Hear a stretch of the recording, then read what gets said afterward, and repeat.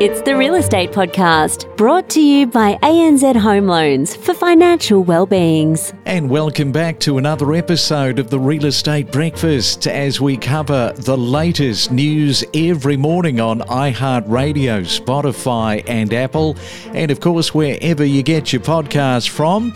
And today is a Sunday. Hope your weekend is going well. It is October the 8th, and coming up this morning we have our 7 days of real estate. It's an opportunity to look back over the last 7 days to find out what we have been talking about. And of course, we spoke with economist Asti Marty-Asmo on the eve of another RBA rate rise on Monday. On Tuesday, economist Warren Hogan was in, along with Anthony Landau, talking about the RBA decision. And as we know, Michelle Bullock is the 9th governor of the Reserve Bank, becoming the first woman to head Australia's central bank. And was that pause guaranteed? We know the answer now, but we didn't back on Tuesday. And on Wednesday, we spoke to Stephen Halmarick, the chief economist at the Commonwealth Bank of Australia, about the current interest rates and inflation and what is likely to happen next with the RBA, especially with interest rate cuts. Isn't that a nice thing to say? Interest rate cuts instead of interest rate rises. When is that likely to happen? And also Monica Shaw, we spoke to her in Sydney, who leaves from one prestigious suburb for another. And we also speak with Scott Mitchell in Hervey Bay, and I think you'll be surprised at the median cost of a 4-bedroom brand new home. So we'll ask him that question. So that's all on the way with 7 days. And if you're celebrating your birthday for today, the 8th of October, many happy returns. I see that Ripley is celebrating her birthday. If you are a fan of alien movies, you'll know who I'm talking about. Sigourney Weaver is 73. Matt Damon is turning 52. And Bruno Mars is turning 37 today. It's the Main Centre forecast. And around the country, first we go to Sydney, expecting cloudy conditions but a mainly fine Sunday and a high of 22. In Melbourne, expecting mainly fine, some cloudy periods with 18. Brisbane, it should be cloudy but fine, 25 for you. And once again, Perth is piling on the sunshine, a mainly fine day and your high 27. From buying strategies, a fluctuating market, the importance of data, geographical differences, confidence in the market, rental yields. Stay informed every morning from 6 a.m. And you know what? I've lost track of how many of these RBA announcements. Are we up to, 187 today? It does seem like that, doesn't it? Especially because they do it on a monthly basis, although there is going to be a change in terms of how many times they meet. But it does seem like it's what we talk about on a monthly basis. I think everyone is keeping a much closer eye on these movements on a monthly basis, and the first Tuesday of the month is awaiting. What do you say about the new Reserve Governor? Because you don't really want to come out with your first announcement and raise that bar. If I'm in that position, I'd be sort of erring on the side of caution a little bit. It is quite a tough position to be in. It's one of the positions that I don't really envy, to be honest with you, just because everyone is looking at your space and they're really watching what you're doing, especially because many is still sort of getting over from what happened with the previous RBA governor and how, there was a promise of cash rate not going up for a while. But then it did go up quite suddenly and quite significantly in a very short space amount of time. And that's, took everyone by surprise and shook everyone as well. So it is definitely, a position that I don't envy. But at the same time, the RBA is very much so committed to pulling down inflation rate, getting it as much as possible sooner than later to that 2 to 3% target rate. So it is what they want to do. Yeah, and if it does go up, there's a possibility that it could go up 25 basis points. We've still got the lowest cash rate, though, when you look around other countries. Yes, we do. And I think this is very important to put forward to everyone is that, we do feel the pain here in Australia, of course, but we're not the only country that is going through an increasing cash rate sort of environment. Other countries around the world is doing the same. Some have held it just like we're holding it at the moment for 2-3 months, and then they've increased it again. No one is in a position at the moment to decrease or cut the cash rate.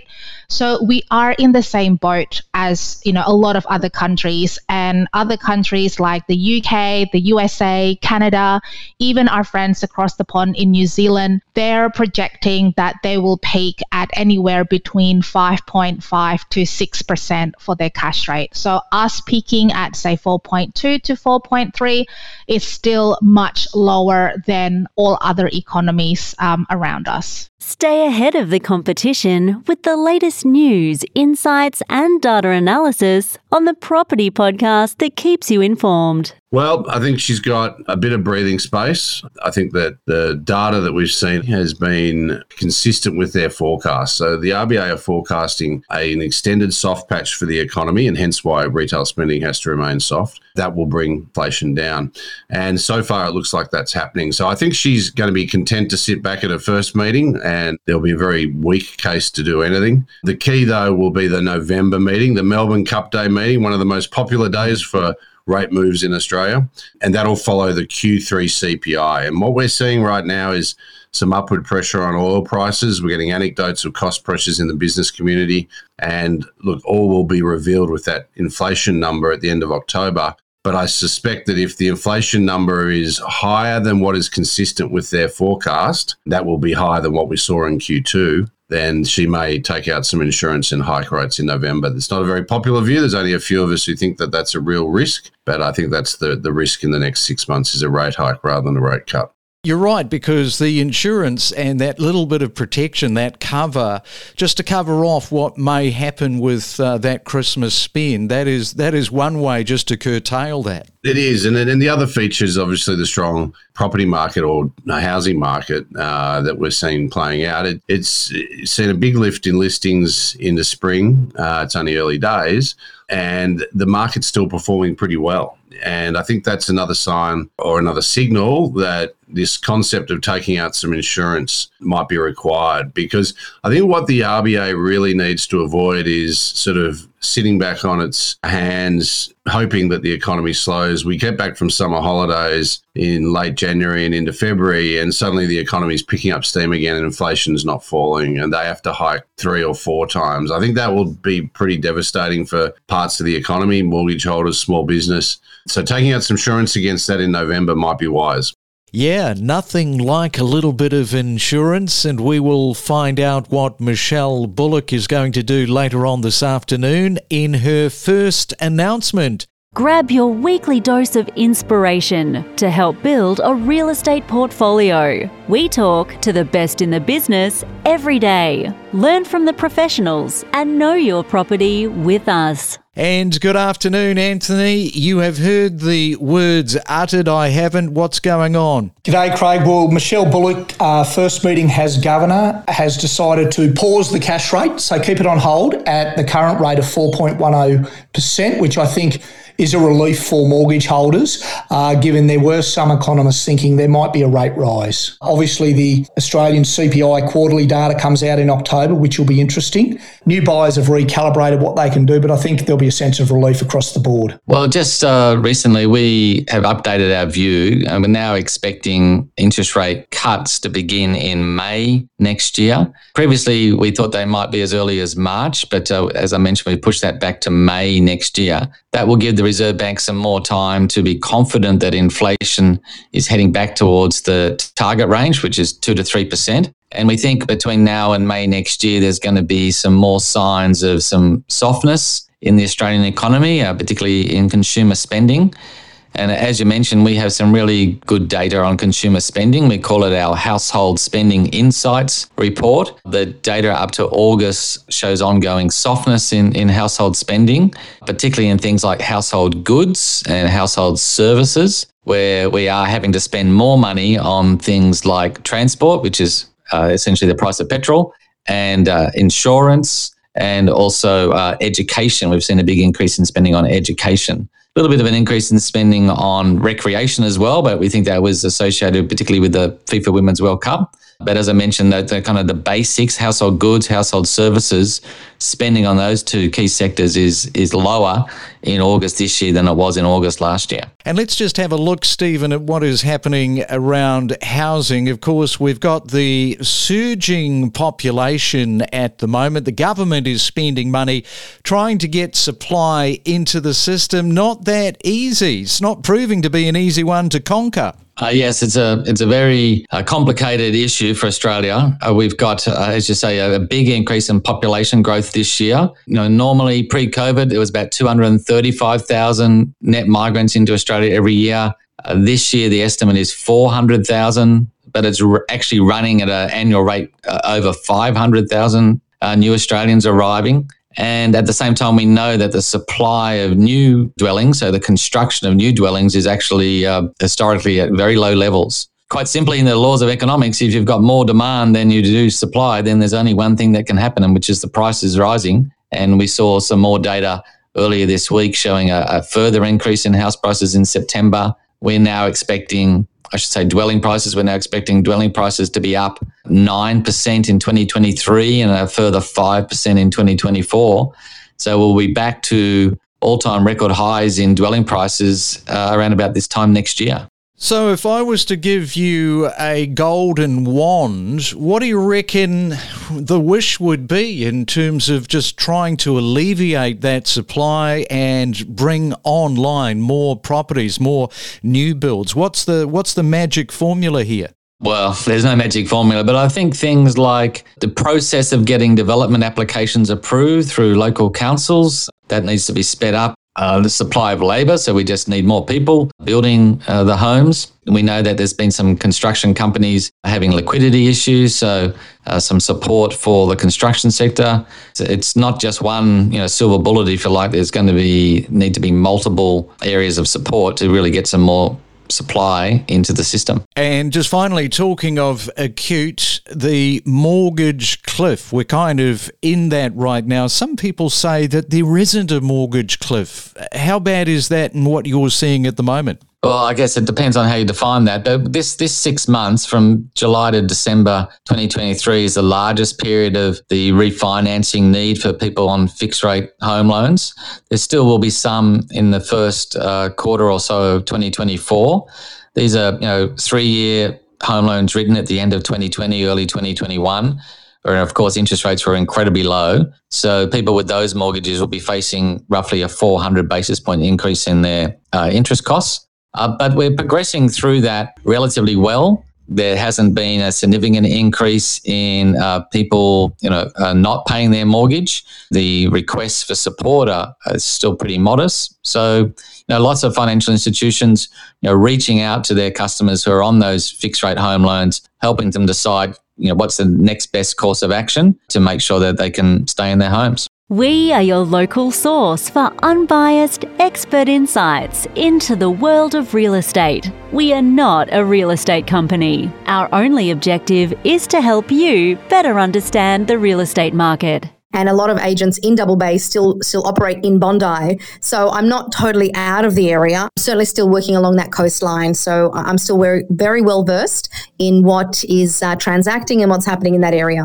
Listen to you. You don't want to leave Bondi. I still haven't left. I haven't left. I'm still in there. I'm still transacting. It's hard to leave when you've got the glorious sands of the beach. I mean, really. Oh, yeah. Who doesn't want to be there? Exactly. And it took you 19 years to move to another office, so we know it's good. Hey? Now, that is your highlight of the year. What about your biggest negative for 2023? I think being very open with you, the negative can be allowing some, a couple of bad days roll into a little bit more than a bad day. And I think that's something that we all learn from, and we sometimes can forget that a bad day doesn't have to turn into a bad week. So I think reflecting back on the year we've had, I know we're not quite at the end yet, but given the huge change I've made, I would say the negative has been maybe just getting caught up in some things that we all can get caught up in real estate and not looking forward. So I think that's been a great lesson. Once we hit the end of December, they can't put it up in January, and then we're just waiting till Feb to arrive. Absolutely. I mean, we really only have 2 months of selling season before things quieten down and before they again start talking about interest rates. So it does appear that the market has all of a sudden got a bit of a spring in its step. But we definitely have people who have bounced in, who are looking, and there's properties that are being purchased. And will be interesting to see what happens if they discuss an interest rate rise in Feb. So usually February, March are very strong. So depending on what they do announce, will certainly start to dictate the beginning of next year. And are you finding at the moment that, one of the problems for people not listing is that they haven't been able to find something that they can replace with? Do you find that the worm is turning a little bit in that area? Yeah, I mean, there's definitely a shortage of properties available to purchase, and, there's good opportunities to sell, but some people aren't necessarily knowing what to purchase. There have been a few off-market deals being done, and people are buying without hitting the market, and I'm finding that when someone's sold, they're getting a lot more doors on the private side of things, which isn't necessarily the best way to sell your property, but there are a lot of off-markets that are being done. It's like diving into a treasure trove of real estate gold nuggets just waiting to be explored with us on the Real Estate Podcast. Yeah, let's just have a look now, particularly for first-time buyers, because I always like to seed in every time I talk to you, Scott, about that median house price around a 3 to 4 bedroom house, couple of bathrooms, lock-up garage. We're talking brand new on a bit of dirt. Just run those numbers again, because there will be people listening to you for the very first time. And this kind of highlights the point of the value that you can find in Hervey Bay. Yeah, certainly. You can buy a brand new house and land package in Hervey Bay on a 600 square metre block of dirt. Modern contemporary brick home, colour-one roof, tile roof, 4 2 and 2, so 4 bed, 2 bath, double lock-up garage for $525 to $575, depending on the inclusions you want. So that makes it super affordable, and that's from these estates, you can be to the beach or Esplanade just about from anywhere in 10 or 15 minutes. The lifestyle that comes with our location and proximity to our beautiful emerald waters of Hervey Bay makes it super attractive. And that property today, you could comfortably rent those properties out from the time you took ownership of them. If you were going to hold them as an investment, they'll comfortably return $580, $600 a week. Keep updated with the latest real estate news, economist predictions, property sales, or what's trending right now. Know your property with us on the Real Estate Podcast.